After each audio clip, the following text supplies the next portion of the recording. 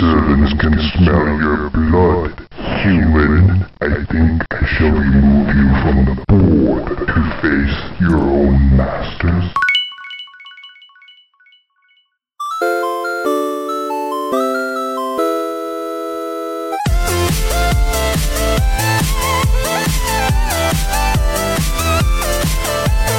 Hey, what's going on, everybody? Welcome to Play Retro, episode number 7. I am Scott Johnson, one of your hosts, and I'm ready to dip a little mana into my shooter. Oh, and I am your other host, Brian Dunaway, and at the start of life, I chose Hurt Me Plenty, and I have regretted it every day since. Oh, Hurt Me. Did they use the same? They use the same scaling thing in there? Is the same list of difficulties? No, it's not. It's actually even. I think there's even difference for the classes in the new, in the one we're talking about today, Hexen. Heretic. Yeah, you know what? You're right. The classes had different settings for their difficulty levels because they all played so different. Yeah, we'll get to all that. That's just a hint of what's coming up here on today's show. Before we get too far into it, though, couple things. We got some listeners who believe that Brian's $20 television that's behind him right now, with Metroid Prime 1 sitting on there. What a cool intro that game had. I love it. It's so good. It's like, it's so good. Yeah, it's flashy and it looks like viruses and everything else. And I'm like, what's the story, Metroid Prime on GameCube? It holds up in a really magical way. That element of it, that's really neat. Anyway, a lot of people think your TV was hot. They think you got it off some fencing weirdo and out of the back of his trunk, and he, used it for drugs or something. What do you think? Like I said, the guy was on Facebook Marketplace. He sold it to me. We met in the parking lot of a not even a real Piggly Wiggly. It's their Savor brand of Piggly Wiggly stores. He ran there with the thing in his arms on a almost a drizzly day. Sure, it looks suspect. Sure, but it's a $20 TV that I'm sure nobody misses, even if it is hot. I mean, if you're gonna do something, it doesn't sound like stealing somebody's 25-year-old TV and selling it to somebody else for $20 is exactly the move to make. I agree. But it works, though. Look at it back there working away, pumping out the goods. Let me tell you, even if he stole this thing, he earned the $20 from hauling it from where he came from. Yeah. He was sweating. It's not giving you back cancer or something by just playing back there, is it? I was worried it would smell like smoke and everything else would be. I was worried about the condition. It's in really good condition. And once I did see the guy, he looked like he's a young person. But he looked like he was really into retro games. He kind of had that whole vibe, and he's just he seemed like he was from the city. I live in a fairly small town. He sounded like he had an accent like he was from the city, and I think he was just trying to make changes in his life. Sure. But that's what I'm telling myself so I can have this hot TV behind me. Yeah, and I can respect this about this guy. He's totally fun. By the way, I have another hot TV coming in. This one's free. 26-inch Sanyo has 2 S-video inputs. Wait, how are you getting that? How'd you work that out? Is this another one of your Brian's got a sugar daddy out there somewhere who's just like going, Brian wants a thing? I'm putting it in the mail today. Like, he's got somebody on the out. Send that to him. I don't know who that is, but congratulations. I don't have anybody like that in my life. Yeah, that's fantastic. This is actually, I said I wouldn't go back to Facebook Marketplace, but I did. And I went and looked. I just typed in old TV, and instead of doing 20 miles from where I'm at, I did 50 miles. And there was somebody right on the edge there who was giving away a free TV. And this person actually had a Facebook profile that looked like a normal human being. The last guy I wasn't sure about, but this person has a regular, picture. And so I was like, because I got this TV really cheap, but it's only got AV. So it's got one audio and one video and a coax. So the quality is only going to go so far. This one's actually S-video, so I decided to take a chance. If you're getting an S-video television, that is actually pretty cool because you can connect. So here's what I think. The 20-inch behind you is perfect for all your like NES, SNES, Genesis, put all that on there. And then your cube, your, whatever, your things that might take advantage of a little higher bump in video and definitely a bump in audio quality. I think that may be the new TV to use it for. I've got the good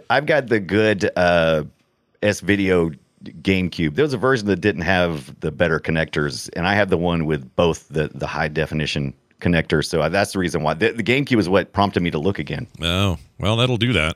My GameCube died when one of my son's friends, a TV about that big, was connected to a GameCube, and he got up there and thought he was being funny, and he grabbed the TV, and it fell over face down and smashed the GameCube and the controllers. Oh, my God. Wrecked it. I was so pissed. I was so pissed at that kid. And that kid now, he's like on the run from the law. He's like a little drug-dealing weirdo kid. Oh, he broke the wrong person's GameCube. Yeah, he did. Yeah, a pattern of bad behavior. Yep. He's living a life of crime and is in his, he's 20 or 22 or something now. Anyway, good luck to him and his trip on the lam. Also, I went down a pretty hard 16-bit sports rabbit hole in the last little bit. And all week I have been like scouring every old 16-bit football game I could find. The Tecmo series of stuff that were on the SNES and Genesis. I played a lot of World Series baseball on the Genesis, and the 32X version, by the way, was awesome. Oh.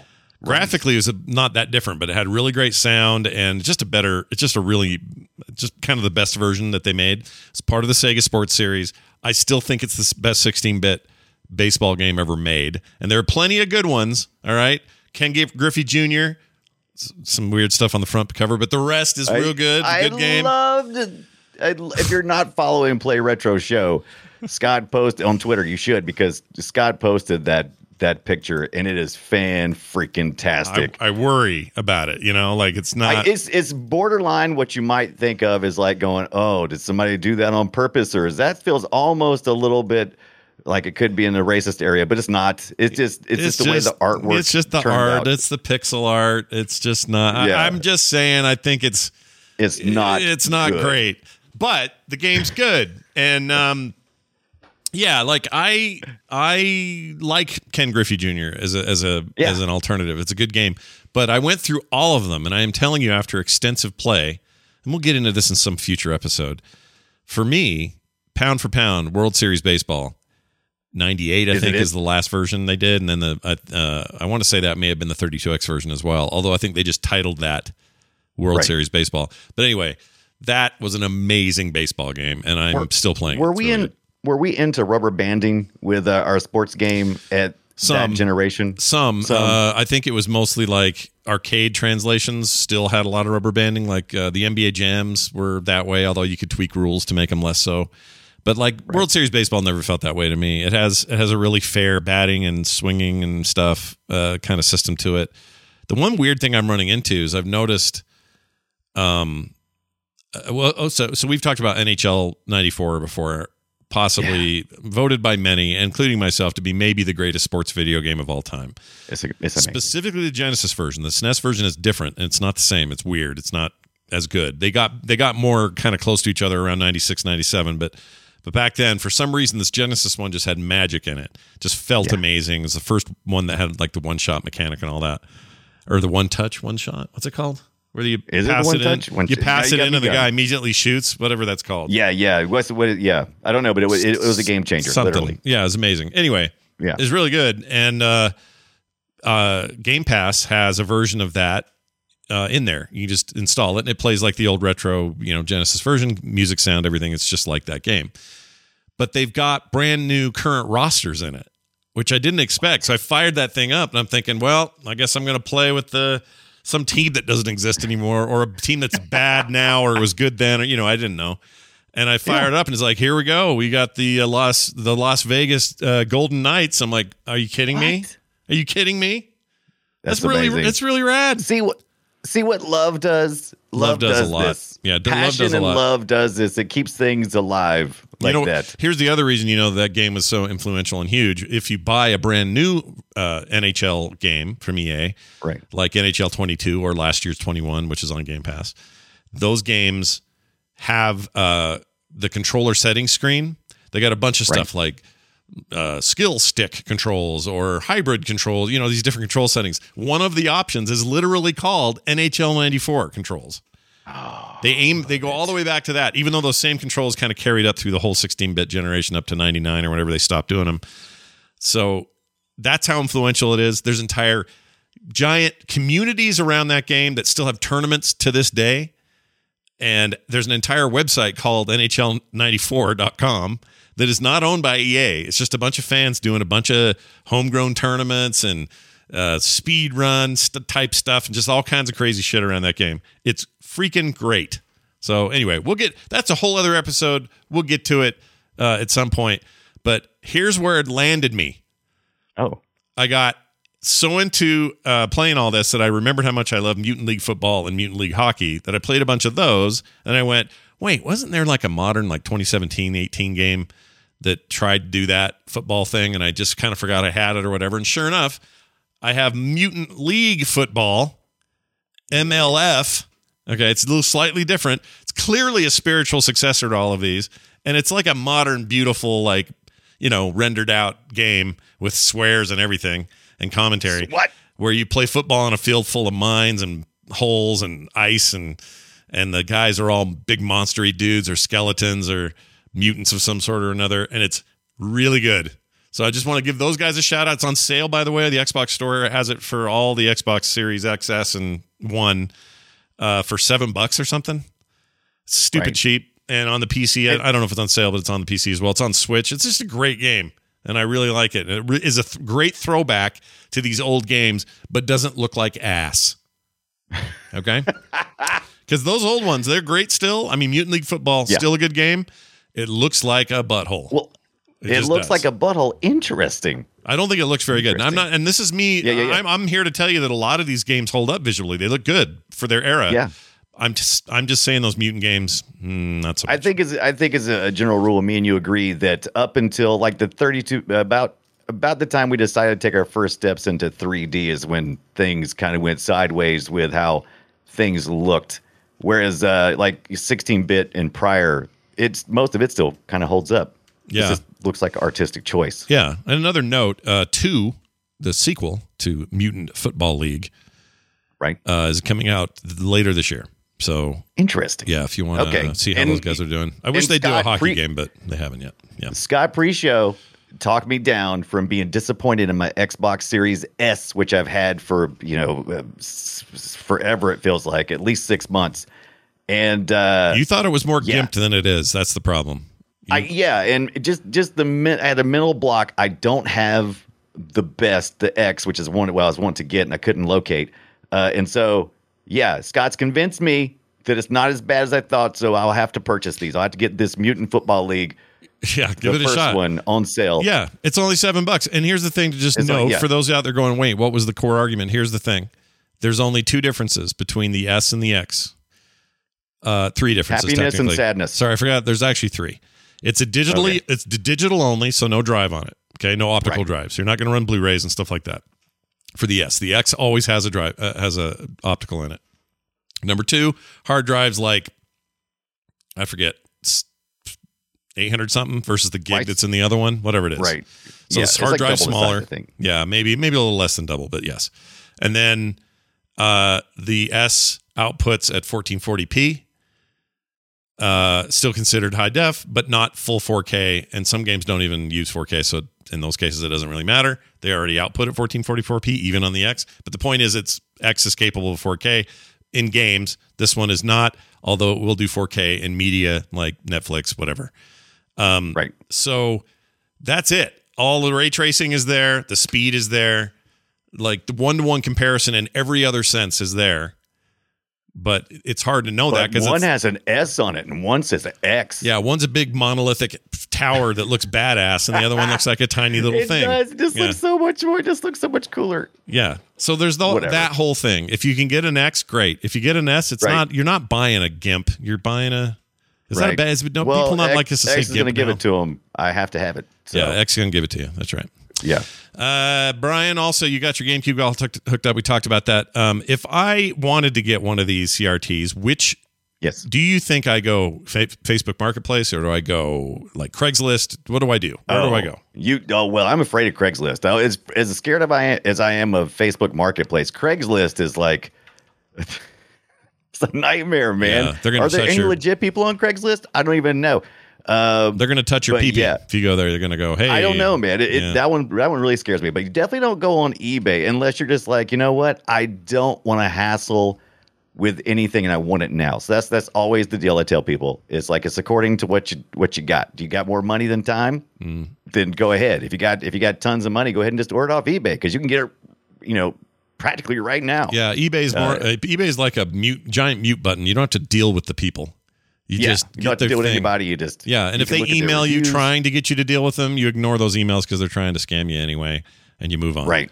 So okay. I'm going to take your advice. Let's see what King Griffey says. I think you guys should keep making the show and talk about Heretic and Hexen. Okay. But wait, I got to talk about this before we do that. I got to talk about one more thing. I didn't put it in the notes here, but it did arrive. Tony said he was going to send it, and Tony came through. Tony sent me. Oh, you bastard. This Mr. FPGA emulation, hardware emulation. See? He's got sugar daddies. I don't have a sugar daddy. The closest thing I have as a sugar daddy is Greg for Walkman in the chat sent me an old Walkman once. And that was awesome. I love him for it. That's pretty cool. I don't have a Walkman, so that's pretty. Was it a Sony Walkman? Yeah, it's a yellow Sportsman one. You can't get them anywhere anymore. Look, it's right here. Right. I've been using it to transfer some old tapes around. But the point, the difference between me and you, Scott, is that I complain about this for months at a time until people send me stuff to shut up about it.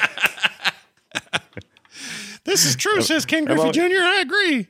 Yeah. Right. See, I really wanted it. I really wanted one, but I couldn't find them in stock anywhere available. And so, like I said, Tony hooked me up, and this is amazing. Let me tell you just quick. I'm gonna review this thing fully very shortly. I just got it this week. I've only had a couple of chances to really load it up. Yeah. But I'm gonna tell you right now, 16-bit and before is what this really does. They're working on a PlayStation core, but everything before then works just flawlessly. And I can't quite put my finger on exactly what the difference is yet, but it just feels right. There's like almost zero input lag, which I seem to have more of when I'm playing on my RetroPie. And I'm sure there's ways to tweak stuff. But man, I just plugged this thing in, threw up a couple of the Genesis games I've played a lot of through emulation, and the experience just felt snappy, and it felt crisp, and the sound was just spot on. It felt when I used to play my Sega Genesis, plugged in the raw business, and that's what it felt like. Yeah, well, that's what you want. That's what the whole point of those things are, right? Is you get the real deal. It's almost really hard to sell somebody on one of these things until they've actually played with it, and they're like, it's like VR. You gotta if you put a VR headset on, you get it. If you don't get it. This thing, same thing. In fact, I look at it and I go, Brian, what's with the giant power brick you got there? It looks stupid. Yeah. But no. The Mister is badass, and I have no sugar mama or daddy. Right. I have nobody. I don't have anybody out there who's like, hey, what Scott could use? One of these. Nope. Well, maybe if you bitch about it for about 6 or 7 months, like I did about the Mister, then maybe somebody else. Well, time will tell. You complained it too. Time will tell. All right, let's get into this week's big discussion. Very excited about this. Here we go.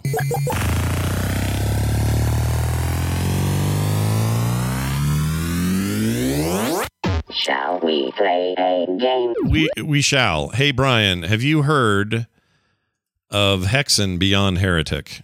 No. Have you heard of Heretic, first of all? Let's start where it all began. Did that game mean anything to you when we first started talking about this being a possibility? That's what I want. When you said Heretic, or when you said Hexen and you said Beyond Heretic, I was like, I remember that. I remember some cover art. I usually remember cover art. That's like my one thing that I have. It's like I can remember the cover art of almost every movie or game I've seen, and I could instantly see what it was, but I couldn't see the gameplay. And I was like, I can't remember. So I didn't play a lot of this back in the day. I do think I downloaded the demo, the shareware at that point. I remember peeking through it, but going, this is just Doom and dark fantasy. Yeah, you're not wrong. You're not wrong. It's exactly what it is. It's quite literally that first game, Heretic, is them saying, let's take the Doom engine. It's almost like a mod.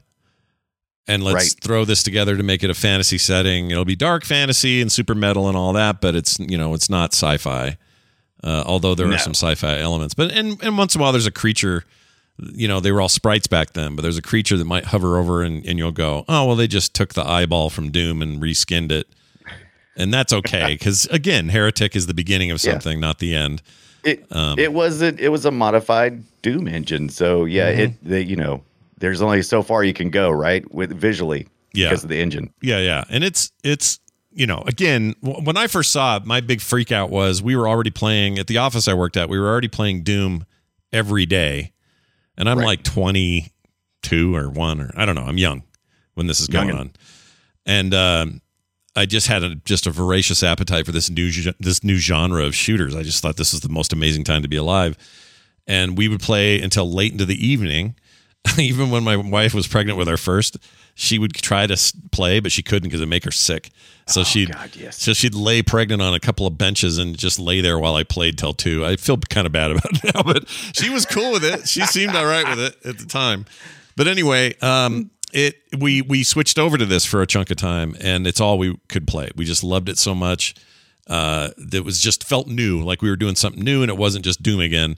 And we started modding it. We started making our own maps. We made a map in Heretic. I wish I could find this somewhere. The old WADs, they're somewhere in my old hard drives. But we made a map that was an exact replica of the building we all worked in, and bathrooms and everything. We did this in Quake as well, but that was if you weren't around during that time, that's what we did with Doom and Quake engines. The first thing you would do is you would build a map, and a lot of times it would be like your house or or the office, just kind of like kids do today with Minecraft. It's like, oh, I'm going to recreate the house. And that was our time, right? That's what we did. Yep. And so you got the bathroom and everything? Yeah, bathrooms, toilets. I mean, they were pretty rudimentary. Did you put spawn placements there for the creatures to spawn out of the toilet? Oh, hell yeah. You'd open up a door in the bathroom, the stall, and there'd be like one of those floating imps or whatever in there. That was always cool.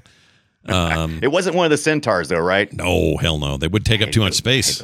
Yeah, they were too big, and they would get stuck in there. They wouldn't move.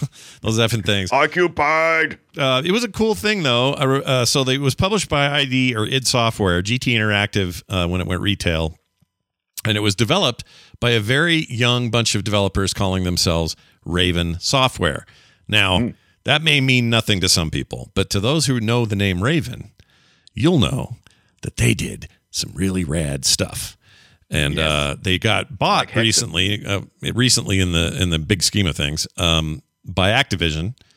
And as you know, Microsoft is in the middle of purchasing and acquiring all of Activision Blizzard, and part of what they get out of this is the Hexen and Heretic IPs, which is very cool, because also Phil Spencer says not long ago, said out loud, we're very excited about the back catalog of IPs from Activision, partly because he's a gigantic Hexen fan and he can't wait to see more Hexen.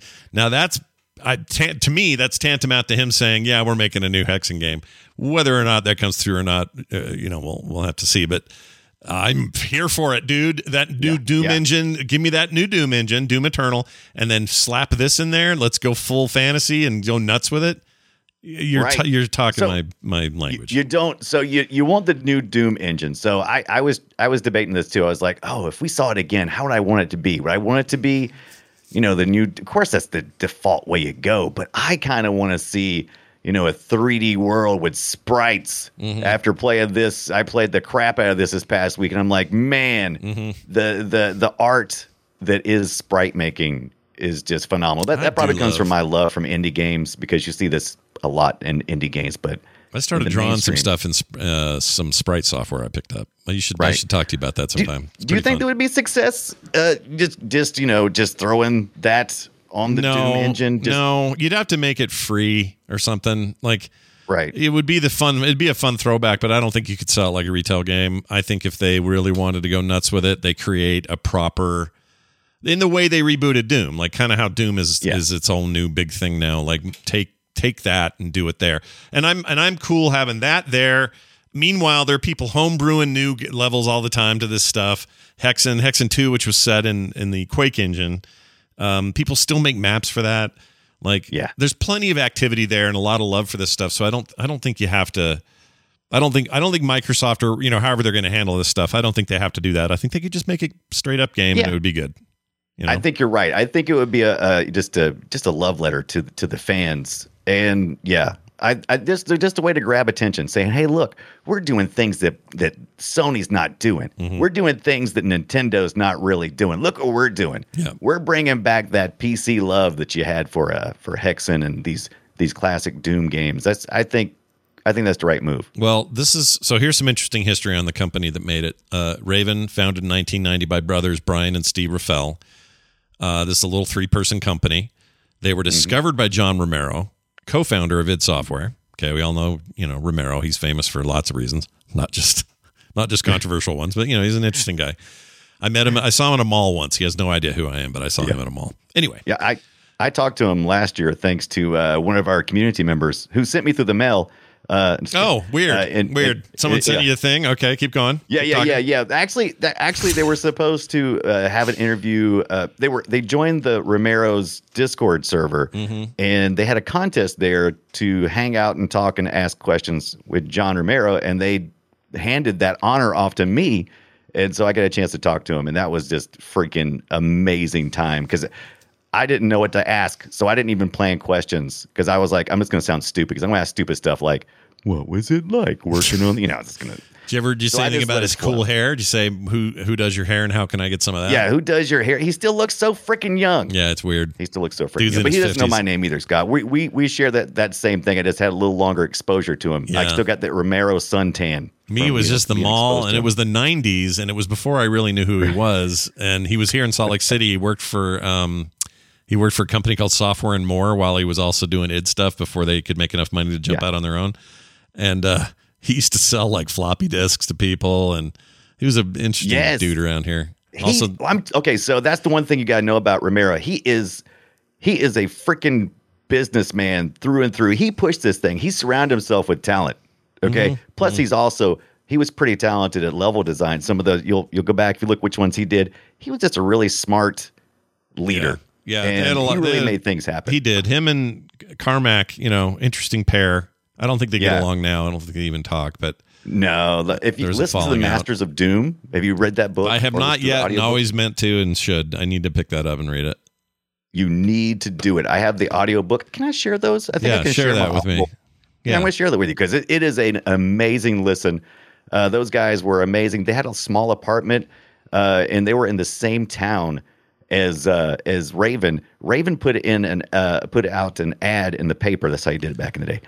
For a programmer. Yeah. And Romero saw it, so he hoofed it down there, like the entrepreneur he is. Yeah. And sold them on the idea of using the Doom engine, and then he ends up helping all along with this stuff, and it's an amazing story. Well, the cool thing about the engine at the time was that they had made it so it was very modular and easy to work with. You could make, I made levels for hell's sakes, and I didn't know what I was doing, but all the things like triggers and think Minecraft, how you can build a bunch of crazy Minecraft stuff and certain blocks do certain things and all that. Yes, like programmatic kind of visually. That's what Doom did, and that was really unusual at the time. That's one of the things, one of the many facets of what made Doom so successful, and as an engine as well, because Romero created level editor tools, so you literally could have somebody just working, didn't have to really have programming skills. They just were visually defining these levels, and as a result, you get this wide range of creativity. That just really played through. Yeah, it was really great. And he trained Raven on the software, showed them how to make maps and everything. And so everybody got a chance. I think just about everybody at Raven seems like they worked on at least a level or so.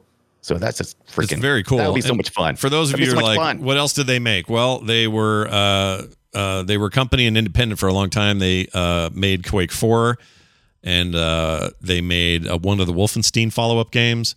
Of course, Heretic, Hexen Beyond Heretic, and Hexen 2.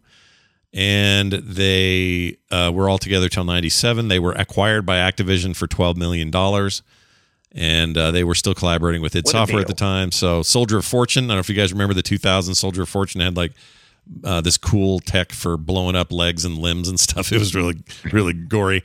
I remember that. That was pretty cool. And it's all about the Gibbs. Yeah, it's always about the Gibbs. Yeah, always about the Gibbs. Get it? And we don't mean the Andy Gibb and his brothers. We mean not two B's, just the one B. Yeah, some say it's Jibs. They're wrong. It's Gibbs. Jibs. Yeah, they'd be absolutely incorrect. They made. They were working on that over budget Wolfenstein possible game, but the company made a major layoff, lost 35 people. And left with two teams. So in October 2010, now we're getting closer to real time, they had this Singularity game.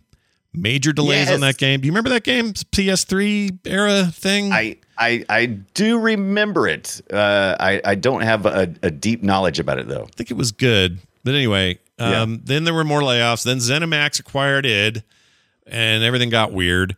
So then they got moved over and were basically the full-time Call of Duty series helpers.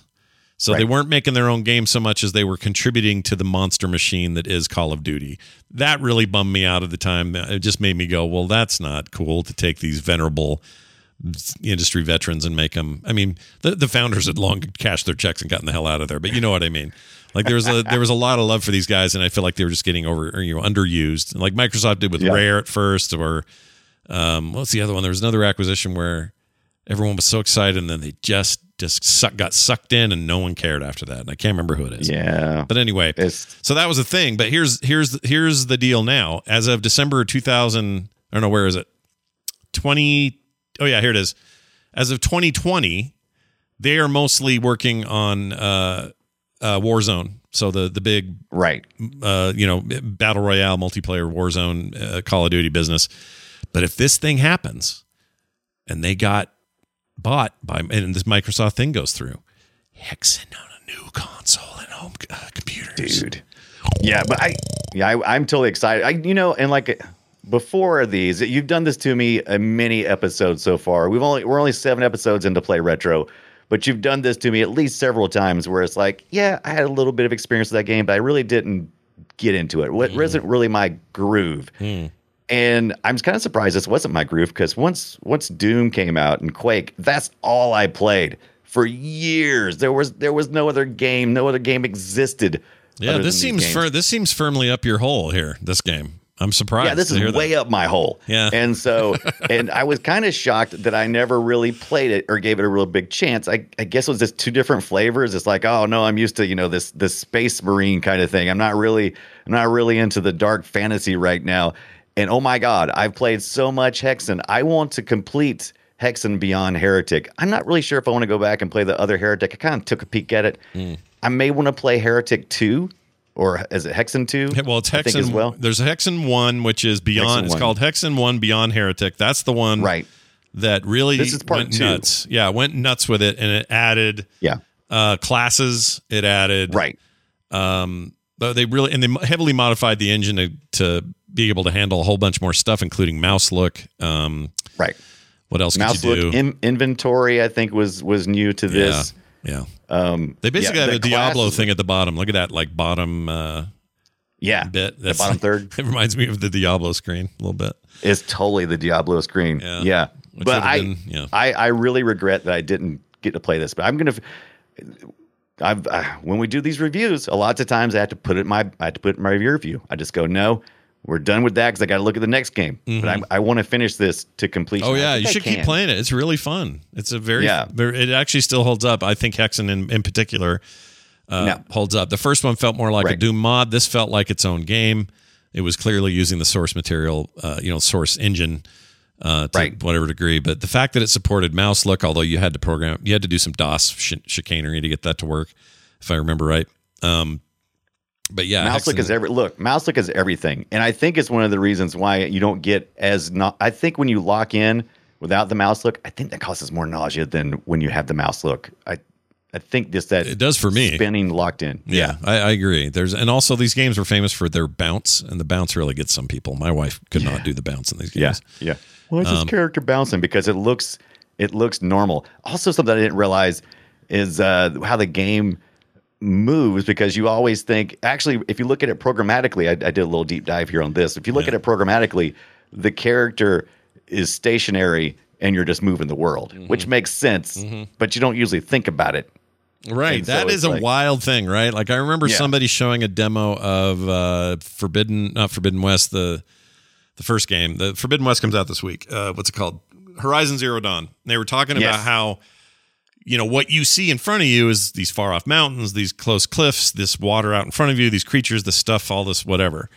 And that seems normal. And if you turn to the left a little bit, your view switches and you see whatever was to the left of her or behind her or whatever. But at any given time, they're only rendering the cone you can see.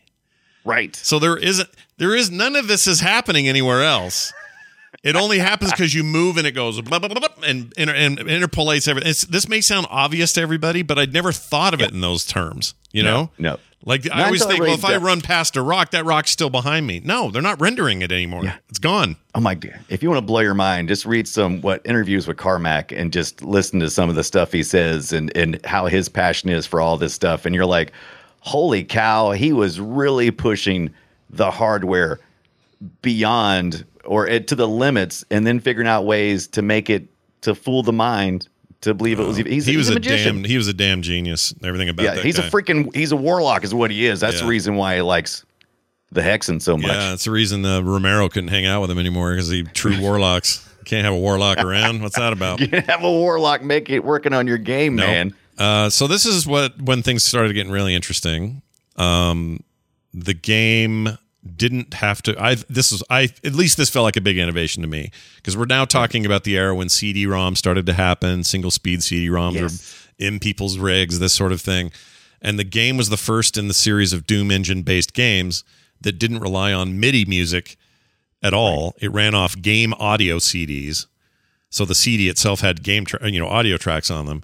And so what you ended up with was a much more immersive, sort of realistic, less computer-y sounding, at least audio-visual experience than you were getting previously, and that was a big deal.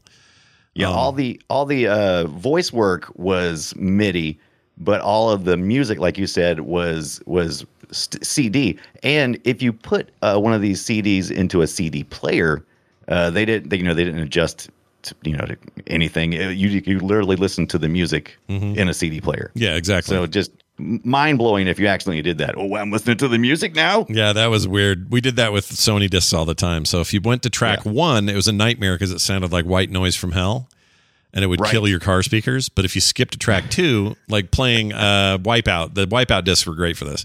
Put them in your car, hurry up and skip past track 1, and then tracks 2 through 8 or whatever were real music, and we would listen to those things like albums all the freaking time. It was great. I know, because where else could you? There wasn't a radio station playing gaming music, and there's a real passion there. We live in a time. We live now in a miracle time, and people should appreciate it more, because the stuff you can do is. You can pretty much just think of any game that you can think of. It's a big hit, and you can find the soundtrack somewhere to listen to. Somewhere, YouTube, YouTube, Spotify, almost always YouTube. Almost any other place has it. Unless it's Nintendo. I found while I was looking at those sports games, I found I'm really into NHL Hits 2003 on the GameCube. Speaking of GameCube games, finally got. I used to own that. Can't find it, but I have a ROM running real well on Dolphin right now. Finally, with a Xbox One controller is what ended up doing the trick. Anyway. It has an amazing techno EDM soundtrack. It's so good. I had the same ROM, and I gotta try it out.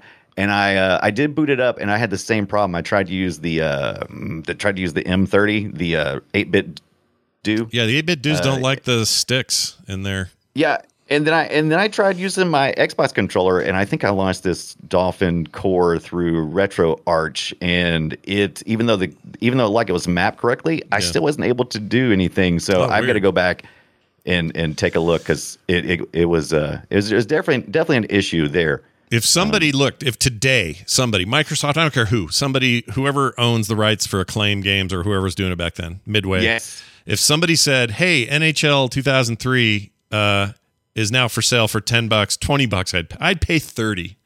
If they put you would pay $30. I love that game so much. I mean, it's an arcadey. It's made from the people that made NFL Blitz. So this is Hits, right, with a Z. They made Blitz. They made NBA Jam. I mean, they make extreme sports games, but they make them so fun that they are better than The Sims. And I am telling you, NHL Hits is awesome. It's such a good game.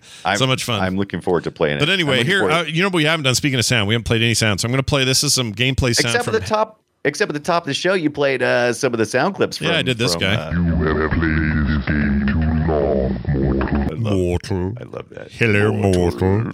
Here's some gameplay from Heretic. It's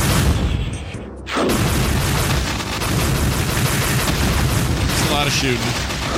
Yeah. Lasers, a lot of blood. Yeah, no guns, but the shooting was mostly from staffs. Yeah, like magic bolts and stuff like that. Yes, from staph infections. Yeah. then let's see. I got here some Hexen gameplay audio, which is a little different.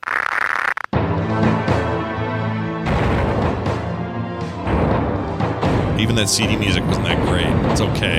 Yeah. Here, let's Ooh, see. Just a lot more magic-y, a little more into the fantasy realm, a little less of a Doom mod, And then you got your Hexen 2 Beyond. No, that was just called Hexen 2. Hexen 2 for Quake Engine, and that sounded like this. Quake. The Quake Engine. Ooh. Oh, hear that? Oh, hold on. Oh, yeah. So just a lot more. You're playing a more modern game. There is what you're doing. Yeah. It's Raven at the start. They had some really strong D&D people. Yeah, I would say they had D&D DNA is what they had on their staff. Yeah, they had D&D DNA. Now, Romero and Carmack and all those guys had. If you listen to the Masters of Doom, they talk about all the D&D games they used to play, and so they definitely had it there as well. But man, Raven really the story gets kind of convoluted, but it definitely felt like some D&D stuff. Oh yeah, I mean the serpent the 3 serpent riders, and I was like, serpent riders? You mean serpents that are riding, or people who are riding serpents? It's not talking about this. Yeah, it's not even like it's not just like, hey, here's some tropes about dragons and stuff. Like this was like heavy metal level stuff. Like they were. Yes, it's more like that, like metal. What's a good comparison? It's like hey, what if Gwar was a video game? That's what this feels like sometimes to me. Yeah, and I loved it. And like I said, I totally missed out on all that. But you can play as Baratus the fighter in Hexen Beyond Heretic, which we played, or Parias the cleric, or Daedalon the mage. What were you into? Were you more of a fighter, cleric, or mage, or were you kind of switching it up? If I remember right, Hexen? Mage, almost always mage. Which is true today. I usually, if there's a game where it's like, hey, choose a fighter, a mage, a healer, or whatever, archer. It's a fight between the archer and the mage. I like the range stuff. So you like the range stuff. You start with the sapphire wand, and then you moved up to something I didn't care for when I was playing the mage, which was the frost shards. I didn't care for that. You freeze the enemy essentially, and they kind of hang around, and then they eventually explode. Mm-hmm. But they get in your way. If you're trying to work your way through a room, they just get in your way. But then you get to the Arc of Death, which is like raining down fire. So that's probably was that your favorite? Probably with the mage, maybe. Yeah, I love that stuff. Yeah. But those little balls you had to move around in there, that was unusual. The other games didn't have that. Yeah. So there's sort of new ideas in terms of environment and what you had to move through and traversal and all that stuff. Yeah. We were working with they did something interesting that I kind of hate. They went from the first Heretic game. It was, typical Doom type level mapping. You collect colored keys and you open colored key doors, and it's you just kind of just work your way through the progression. Right. Whereas this one had Hexen had a hub system, which is where a lot of teleporting, a lot of backtracking, kind of like a little bit of a Metroidvania kind of thing, to kind of unlock all the secrets, and that's what hooked me. That I did not see from my short play back in the day. Well, that's the thing I think that made this game unique was that that was kind of unheard of in a game like this, especially a shooter style game. We're used to this stuff now with lots of different kinds of games sort of take this path, but this was real unusual. Boy, there's a lot of Todd McFarlane ripoff art in this thing. Have you noticed that though? Oh yes, that would be about the time. But it was just that. That was the era we were in. Yep. It was the era that was in, but you gotta love that. Look at that serpent! Freaking look at that thing. That is so freaking. I know the blinking eye. It has a blinking eye on the damn thing. It's so rad. Yeah. So a quick bit of trivia here. This is interesting. Where is it here? Oh, a couple of things. The PlayStation version of this game, I remember people being pissed about this. They called it, everyone thought it was kind of notoriously evil, not because of the content, not because of any other reason, but because it was one of the very few games on the system that required an entire memory card, which was 15 blocks, quote unquote, blocks of memory. 15 blocks. Yep. You had to save one game. That's what you used, an entire card. And those cards were what, $30? Yeah. Whatever they were. Yeah, the cards were about $30, and Sony at the time didn't want any third-party cards, so you had to get the official Sony 1 megabit. That's right, not even megabyte, megabit. Bastards. We don't even usually measure that, right? So anyway, I still have a couple of those. Do you have any of those cards left? I have a couple hidden somewhere. I don't have any, but it's 15 blocks, and that was unheard of because 1 to 3 was about the most you would see in most typical. There was a few that would go beyond that, but most of them was 1, 2, 3 was a pretty hefty one. This 15, your whole freaking card, man. Yeah, it was bad. It was real bad. And people were mad, but it was still maybe worth it for some people. So that game you probably spent $90 on just to save your damn progress. It's crazy. Did you? Now there was something I did learn about while I was also. I didn't mean to take a sidetrack when I was looking at this into the Sony memory cards. I was like, because when I read that trivia, I was like, oh, okay, 15 blocks. What's that mean? And I was like, oh, yeah, that's right. That's all you had. Those dirty bastards. Did you ever see the thing that was not released here in the U.S.? It's called a Pocket Station. It released sometime after the Dreamcast popularity of the VMU. Do you remember those? Oh, I do remember that. Little memory units? Yep, I have that one somewhere, too, in a box. Yeah. So Sony had their version called the Pocket Station, and it was I was like, it only released in Japan, and they couldn't keep up with demand, so they had plans to release in the U.S., but it never made it here because they just couldn't keep up with demand. I'm like, dadgummit, I would have loved to have had something like a Pocket Station because I love the VMU so much with the Dreamcast. Yeah, the VMU was cool, although I barely used it, though. Like, I used it enough to say, hey, this is a neat idea, but I never... Right. I never went past that. Like, what I really wanted was like a tiny Game Boy is what I wanted.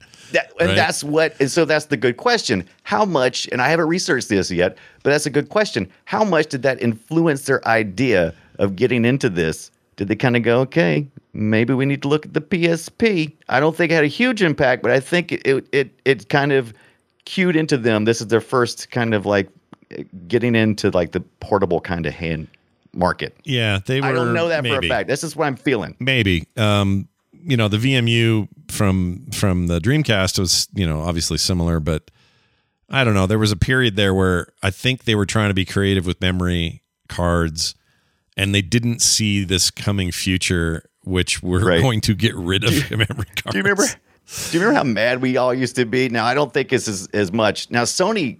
We give Nintendo a lot of crap, right? Yeah. For locking in stuff. They're like, we're locking it in. You can only do this and this with our stuff, and this is how we're going to sell it. Sony for a while was like, we're going to make all our money off memory cards. And we're going to just take over the world with memory cards. And so they really locked you in with compatibility.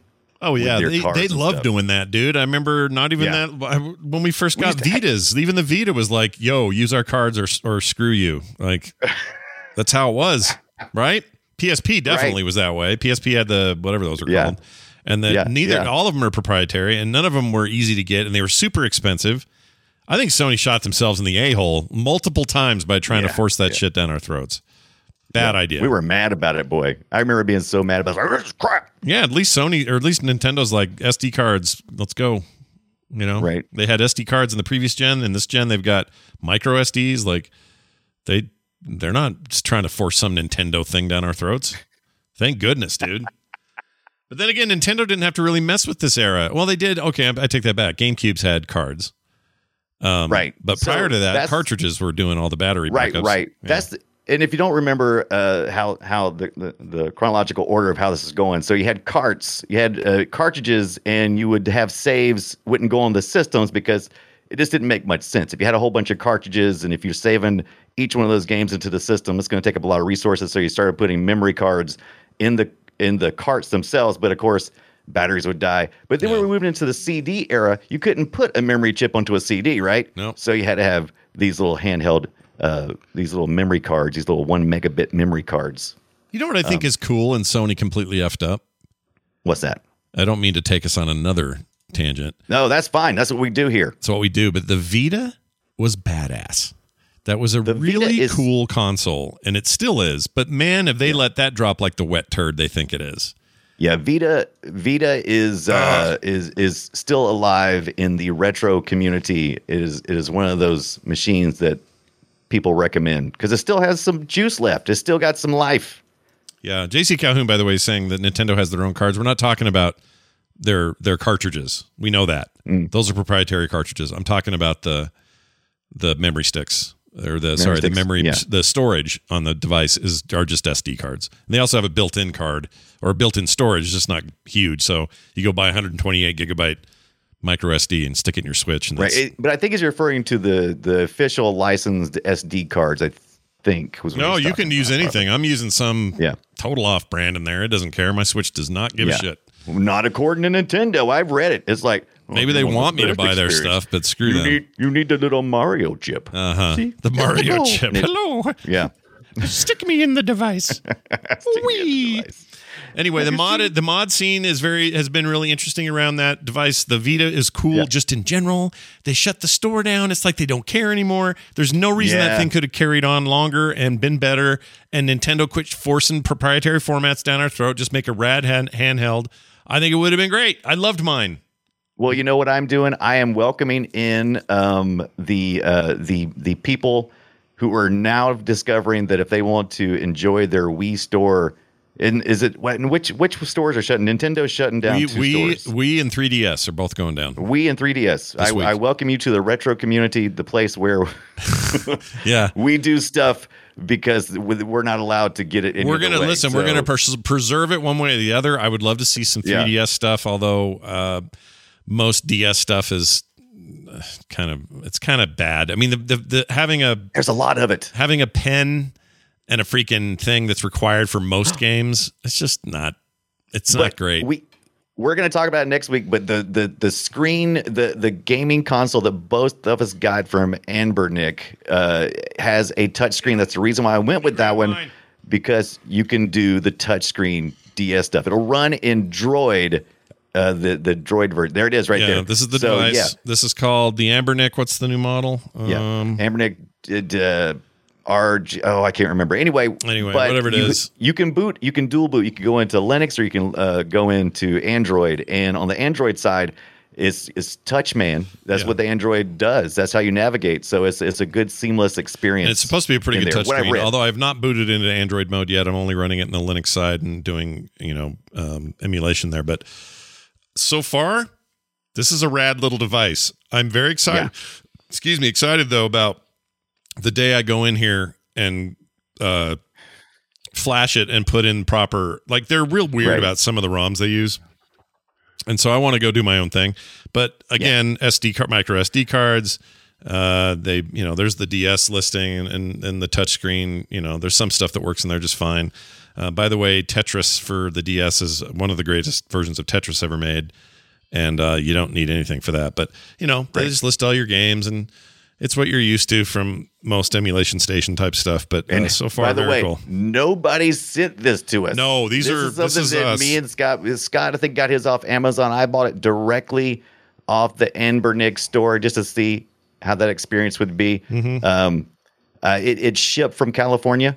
So they do ship from inside the U.S. They warehouse it in the U.S. if it's where you're ordering from. I think they got a warehouse in the U.K. as well as China. Yeah, they have them here too. Because they had one here in Salt Lake in their distribution here. Because that's how I got it. Amazon had it same day when I ordered it. Excellent. Well, Amazon, they're just a warehouse as well. But you don't always know if that storefront is the official people. And that always kind of worries me. Yeah, there's always weird stuff like that. But anyway, so far so good. Like Brian's getting his when he does, and we've had our way with it. Friday.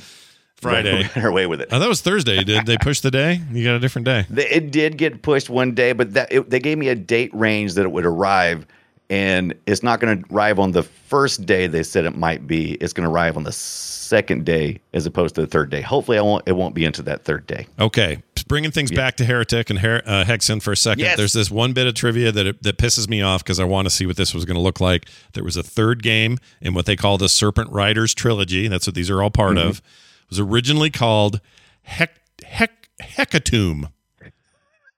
Hecatomb. You didn't just say it like that. You have to go high up there. Hecatomb. Like Mario again. Let's see what I don't have them up anymore. I was going to say, let's see what Ken Griffey says, but I lost that. Which would have featured 9 Dungeons and Dragons inspired character classes. 3 good, 3 neutral, 3 evil. So they were even going to do it on like an alignment system in the game.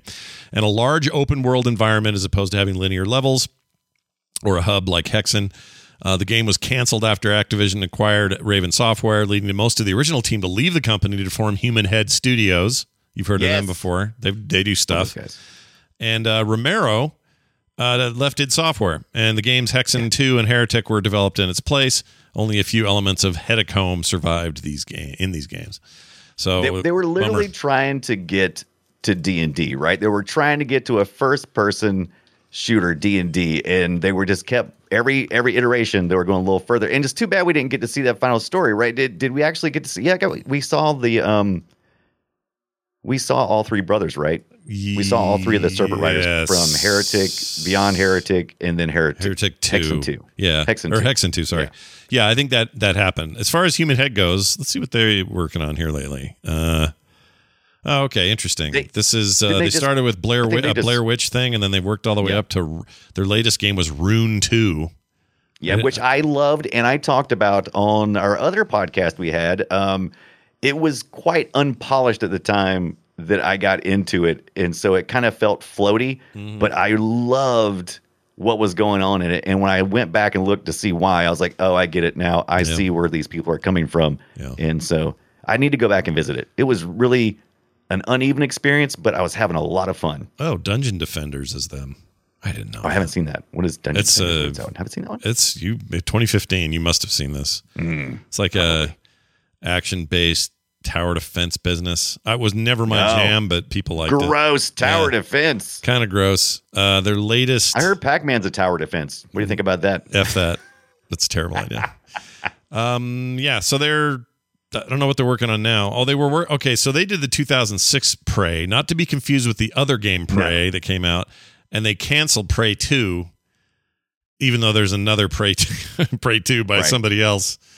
Who works. You got to pray just to make it today, Scott. Yeah, it's all jacked up. So it looks like Human Head's not really doing much at the moment, but we'll see what they're up to. Now that Microsoft owns them as well, because they were acquired by ZeniMax, and now they own everybody now. They own everyone. It's so weird that in our lifetimes we've went from hating Microsoft for buying stuff to kind of appreciating it most of the time. They've become good stewards by staying out, just putting money in and kind of staying out of the way. Yeah, with the production. I have a way. I'm not saying that's always true. I'm just saying. Yeah, no. In this case, general. I agree. By the way, so this might piss off. I don't know if it will or not. Maybe some Mac haters out there because basically it became Mac OS 10 and is still what Mac OS is today. But anyway, at least the underpinnings.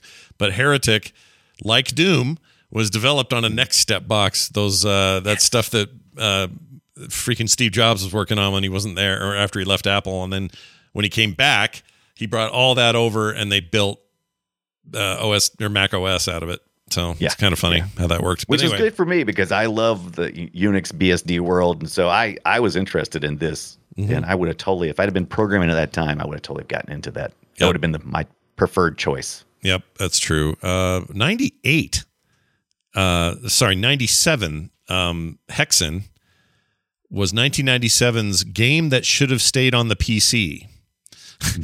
Commenting that while the N64 version was the best of the console ports up to that point, all 3 were poor conversions, and Hexen was too old by the time they were released. I kind of agree.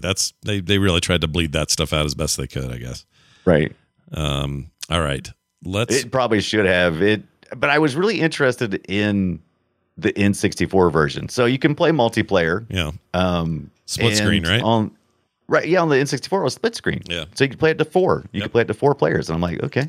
It seems like that'd be fun. We all like 4-player shooters on there. Wait. That might have been. Was that maybe that might have been for Hexen 2? Because I was like, there's only 3 classes. Let me see if I read that right. I thought Hexen had split screen. Changed all the graphics quality. Yeah, it was Hexen. So I guess it was to 4. Yeah, 4-player split screen. They added Mario. I'm curious how that played. I don't have 4 friends or 3 friends, so I don't know. I can tell you it's ugly as hell. I can tell you that. It does not look good. So it being squished down into a little 4x3 cube, does it make it look better? No. All right. I'm going to say no. And also, here's the other thing about all that. The game. Well, if I've learned anything over the last month, let's say, of digging so deep into so much retro, right? PlayStation 1 and N64 games don't look good at all. Yeah. Like there's not even like me going, oh, well, it's just later, it's a 3D and some of that's, none of it looks good now, unless they were 2D games made for the machine, like Marvel versus Capcom on the PlayStation looks flawless. Amazing. Yeah. But it's a big pixel game. Like it's just a proper platform for it. So it plays better than the arcade even. But anything they were trying to just like go for, it was a growing period. Nobody knew what the frick they were doing. And it looks like shit, okay? And they didn't have Carmack there to guide them. No. I think he always made the right choice to the next step that served the game. And I think these other people were just there's lots of great talent out there. I'm kind of giving everybody a hard time. It just feel like it was definitely a growth moment where anybody had the ability, or at least too many people maybe had the ability to make games that probably I don't know. Shouldn't have been given any money. Whatever. I'm just saying. Hexen on this device, give me money to do it. I would suck. N64. Look how muddy. Look at these textures. Yeah, it's pretty rough. It looks like mud. This is not my experience. By the way, when I played this when my playthrough this week of Hexen Beyond Heretic was done in GZ Doom. I purchased it. Now you don't have to purchase Hexen because the source code's out there for Beyond. It was released at some point in time. You can get the source code. Can you get the WADs? I don't know. The WADs are important because source code is 100% available. Yes. Right. So the WADs are there. Is it part of the source code? I don't know if it is or not. Yeah. But you get you get a lot of your sprites. You get your sprites in the WADs. You get all of the scanning stuff. You get the audio files, all that stuff. You never mess with a WAD file. You need to research it. It's a lot of fun. That's how me and Scott used to do a lot of modding, probably back in the day. Or at least, make all your own WADs. So, if you made a map, it was a WAD, and the WAD included texture information, creature information, spawn points, all that stuff. Yeah. So I downloaded GZ Doom because I did not like the experience. I purchased it on Steam for $4.99, and then I just grabbed the WAD file out of there because I tried to use the Steam version. The Steam version sucks, by the way. It's bad because it uses the DOS box, which is fine in itself, but the configuration from launch on Steam, the DOS box they have sucks, and you can get in there and mess with INI files. I didn't want to do that, so I just downloaded GZ Doom. Took 5 seconds, threw the WAD in there, boom. It had the WASD configurations, everything, the mouse look, all that stuff was ready to go out the box. Some upgraded texturing if you wanted it, and so it just looked good. It's smooth, ran so good. How did you play it, Scott? That's how I played it. Exactly the same way. Exactly the same way. That was the way to go. I mean, back in the day, I played it raw on my my freaking 486 or whatever the hell it was, but yeah, like in a modern sense, that's probably going to be your fastest way to do it. If you had previously owned the game like I did, I have no problem using an emulator the minute I see it because I've already got the game, so I know I own it. But the as far as like being able to buy this anywhere outside of that crappy Steam version, pretty hard to do. You can't really find it. It's not available everywhere. This is kind of a forgotten game. So I mean, it's forgotten, but it's hugely influential. Like there's so many games that took ideas from it, and there are modern games today that you'll play that you really don't know how much of this Hexen DNA is in there, but it is. And I want you guys to play it if you can find it. And but I don't think I told you. You mentioned who you like the best. I don't think I mentioned what class I like. Oh, what do you like there, Brian? What do you like? I gotta say I like being the fighter. Because I like spiked gauntlets. It's the first level. It's the first thing you have. It's your fist. Yeah, but melee's problematic, don't you think? These shooter melee systems are never great, especially back then. Well, it's not bad because it doesn't take long. We didn't even talk about the fact that we use mana here. So use the gauntlets and spike gauntlets. You fight your way through. It's pretty quick. It's very strong hits. If you've never played this before, the first time you do it, I was playing it like a level game. I didn't know anything about the hubs, and I was thinking, I'm going to this point to this point, and I was like, where am I even supposed to go right now? It took me forever to realize I had to bust some glass panes out to to progress. And I'm like, okay.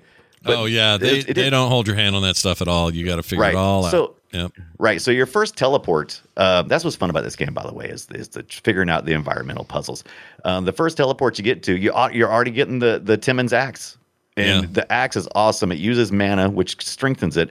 But then if you run out of mana, it still works. It still works. Mm-hmm. But then the Hammer of Retribution. I don't know if you ever played up to the third weapon in this game. As a fighter, you get the Hammer of Retribution. It's kind of Thor style, right? Yeah. You get to toss that hammer about with the mana. Yeah. And I like it.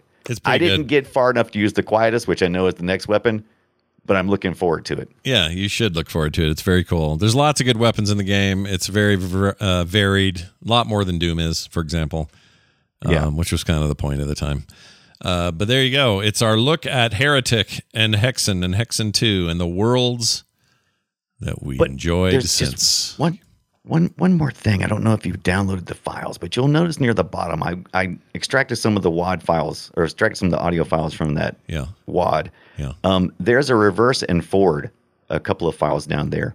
I'll play them. You want me to play these? Play it and play the first one that says reverse. Play that and then play it forward, and let's see if we can figure out what the crap this thing is saying. Oh, good. So sweet. So we got some embedded messages in here. Okay, so here's forward. Or I'm sorry, this is reverse. You want forward or reverse first? What do you want? I did label it kind of misleading. The reverse is actually what's in the game. The forward is me looping it back to the original recording. Okay. All right. Well, play the reverse first. All right, here's reverse. Hold on. It's not going. Why is... Oh, I'm muted. Sorry. Let me play that again. Let me try it one more time. Oh, sweet, dude. Okay, now here's your fix. Okay. I have no idea. I don't know what they're saying. I don't know what that is. I don't know what that is. I have no idea. The file is labeled SYAB2D. I think what it says is "So you are back." SYAB. I think that's what it says. Oh, okay. It could play be. It one more time. Let's see if you can hear it. All right, hold on here. Here's reverse again. Okay, that's definitely not anything English, but this next one might be. So you are back. So you are back. No, it says Paul is dead. Paul is dead. Paul is dead. I ate the walrus. Satan. Yeah, I ate the walrus. All hail Satan. It's all that stuff. It was backmasking back then. And there's another one too, but I'll play this one. Let's see what we got here. Okay, and then this.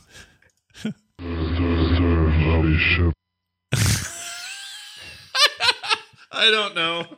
The echoing really makes it difficult. Jeff in the chat says buy Wordle now. That's good. Yeah, that's it.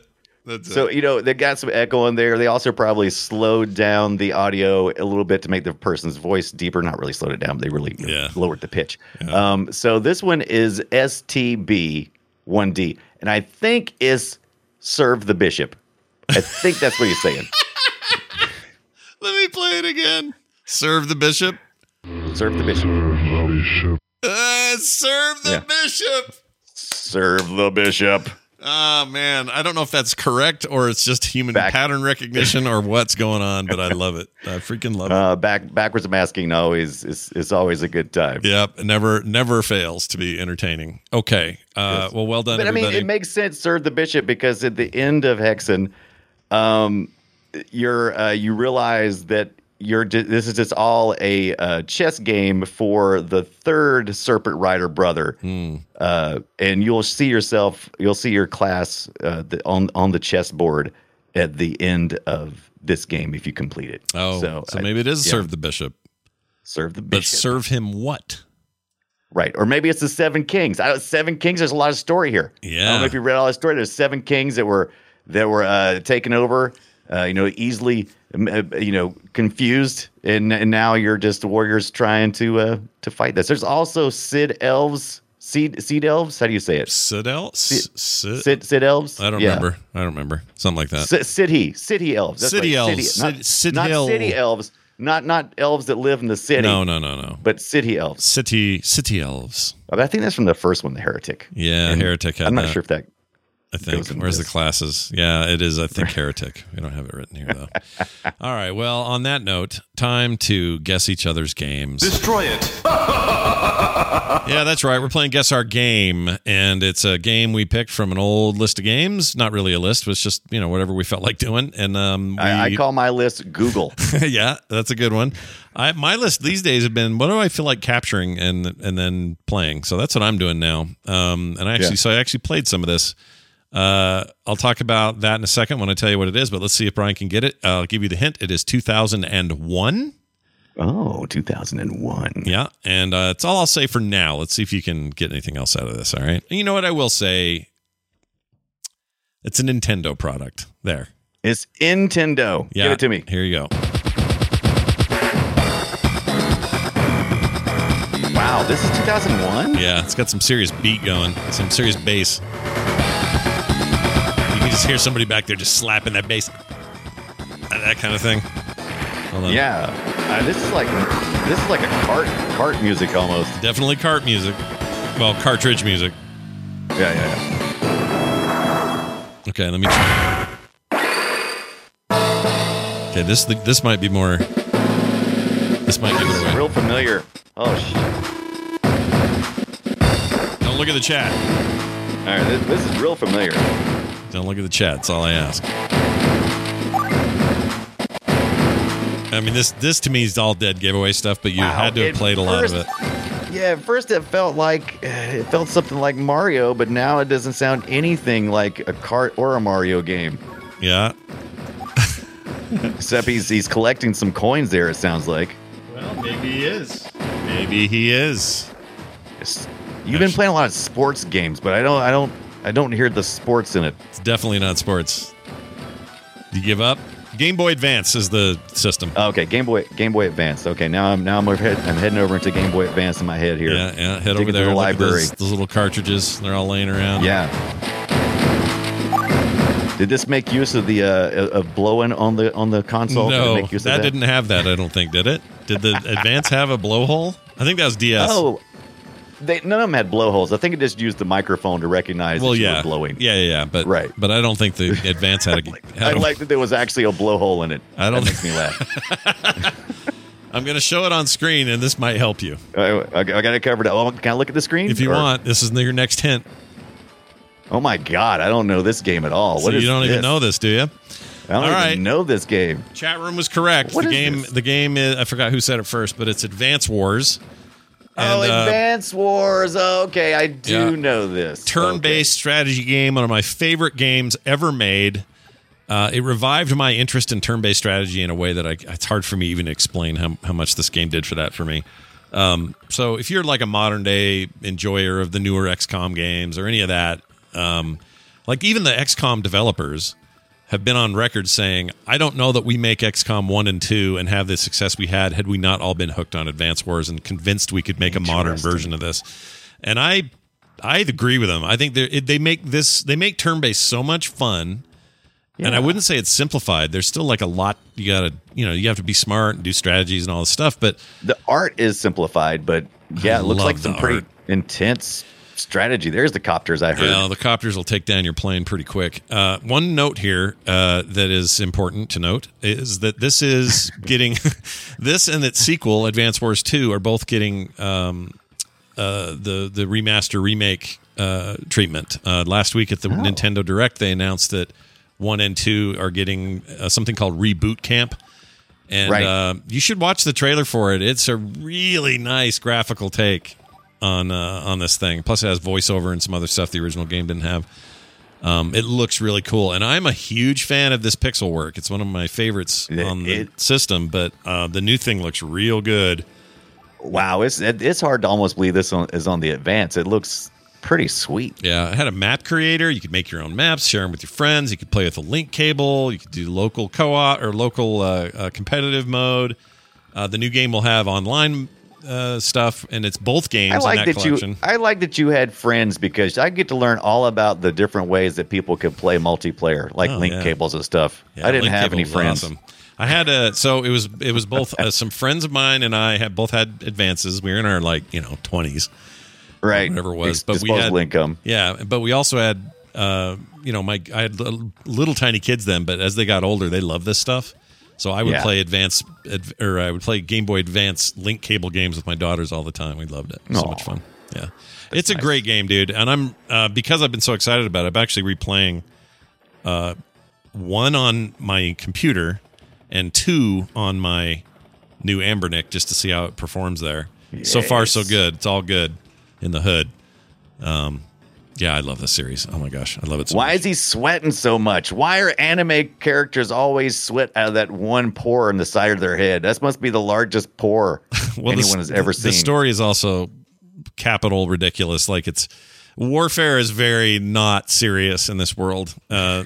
You got troops taking out a whole bunch of troops, and then in the end, the voiceover's like, darn it, you pushed us back again, but I'll get you tomorrow. It's just all, shucks, you pushed us back. Yeah, it's ridiculous. But the game is freaking hard, but fun. I'm into it. I love it. This is another game that you've brought me around to. It might get its own episode after you've had some time with it, because I think it's a significant title, and I think it should be on the list of like whoever does the list of 100 greatest games. I think Advance Wars should be on that list.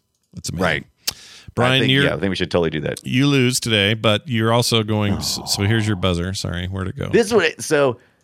I can't find it. That is the worst buzzer ever. That sounds like what comes out of an anime sweat pore. Gross. But all right, what's my hint here? What do I need to know? So the year is 1983 is where the hints will start. This was actually sent in by Kerwin, who occasionally will send me in some Stump Scott on Guess My Game. So 1983. You even have a sugar daddy on ideas and emails. That's fantastic. That's right. I don't even write my own show notes. What are you talking about? I like this. There's nothing wrong with this. Make others do the hard work. All right, here it is. It's Brian's thing, and I'll try to guess it. Ew.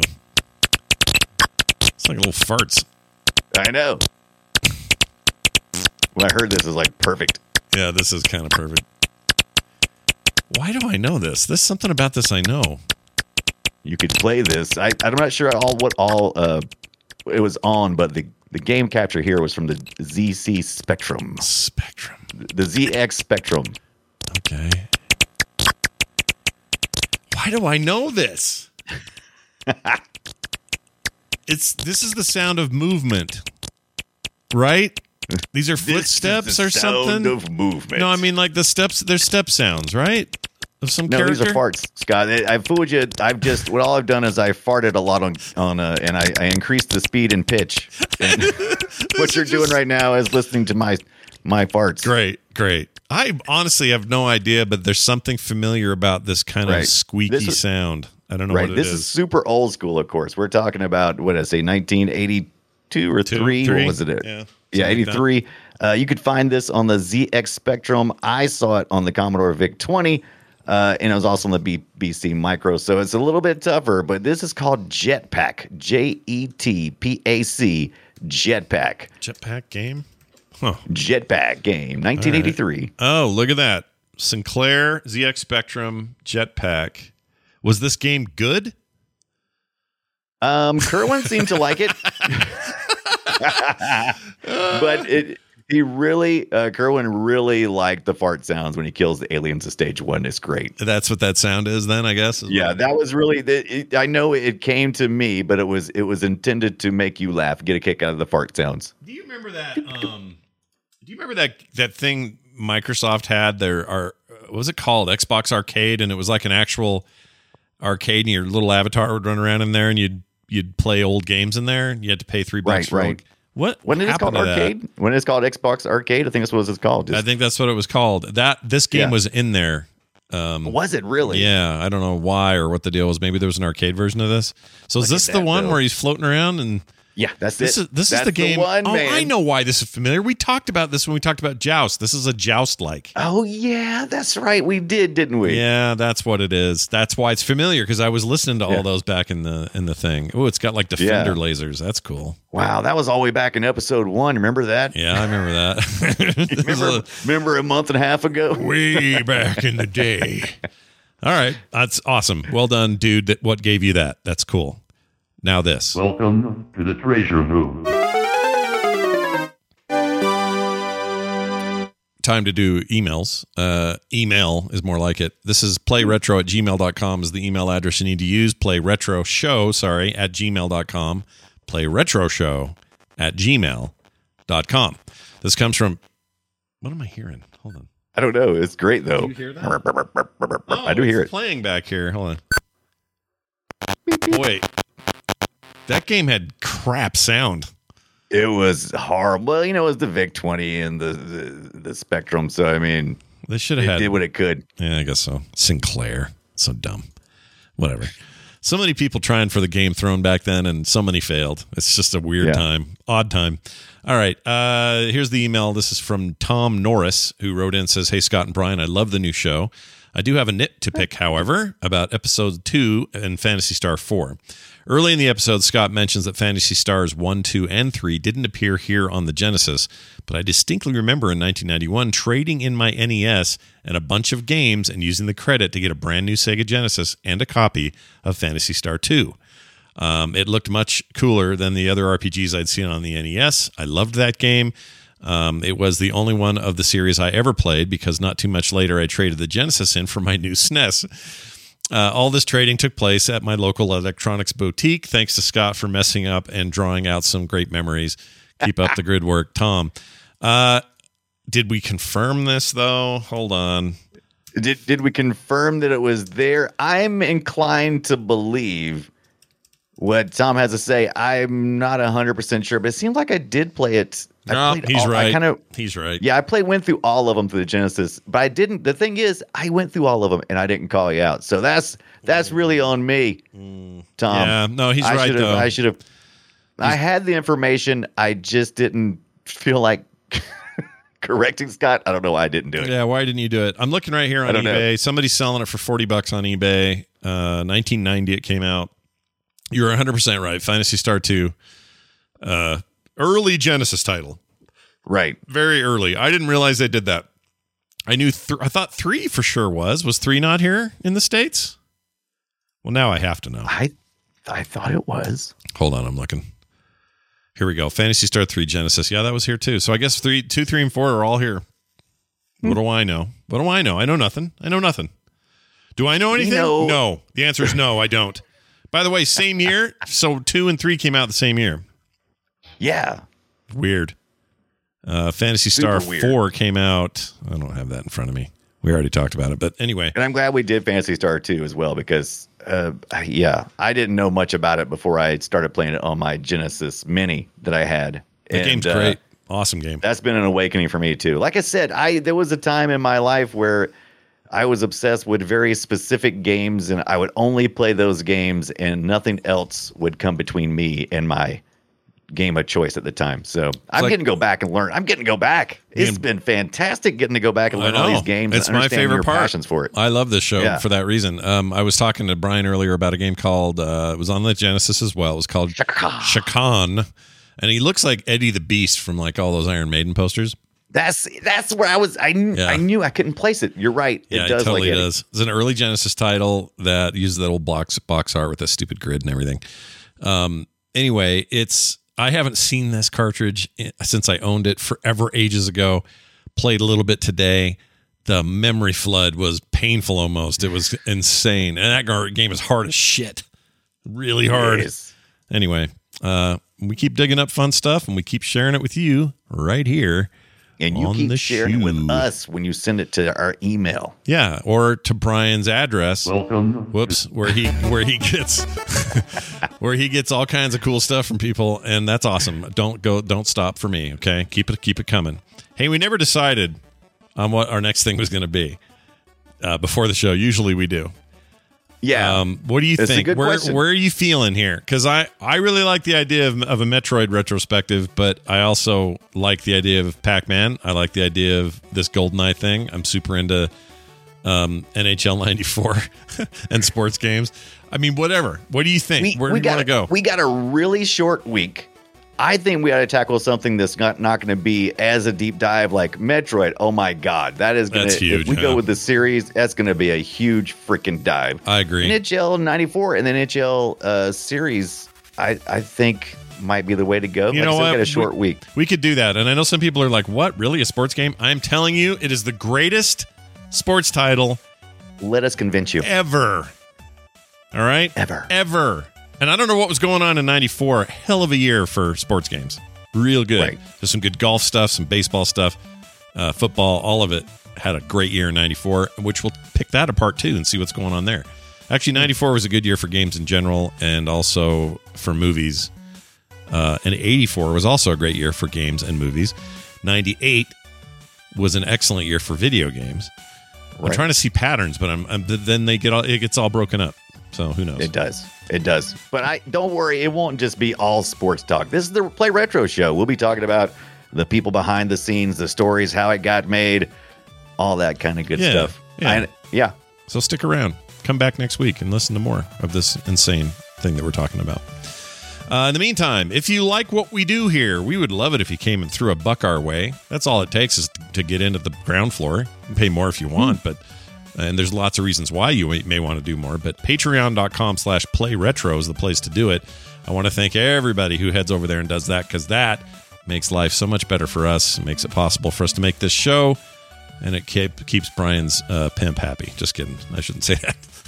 What does that even mean? My pimp, Scott. Yeah, I don't know what that means. But anyway, that is going to do it for today's show. Thank you all for listening, for watching. PlayRetroShow@gmail.com. PlayRetroShow on Twitter. And the website where everything, like I just mentioned, can be found is over at frogpants.com/playretro. That'll do it for us. Until next time, go play an old game.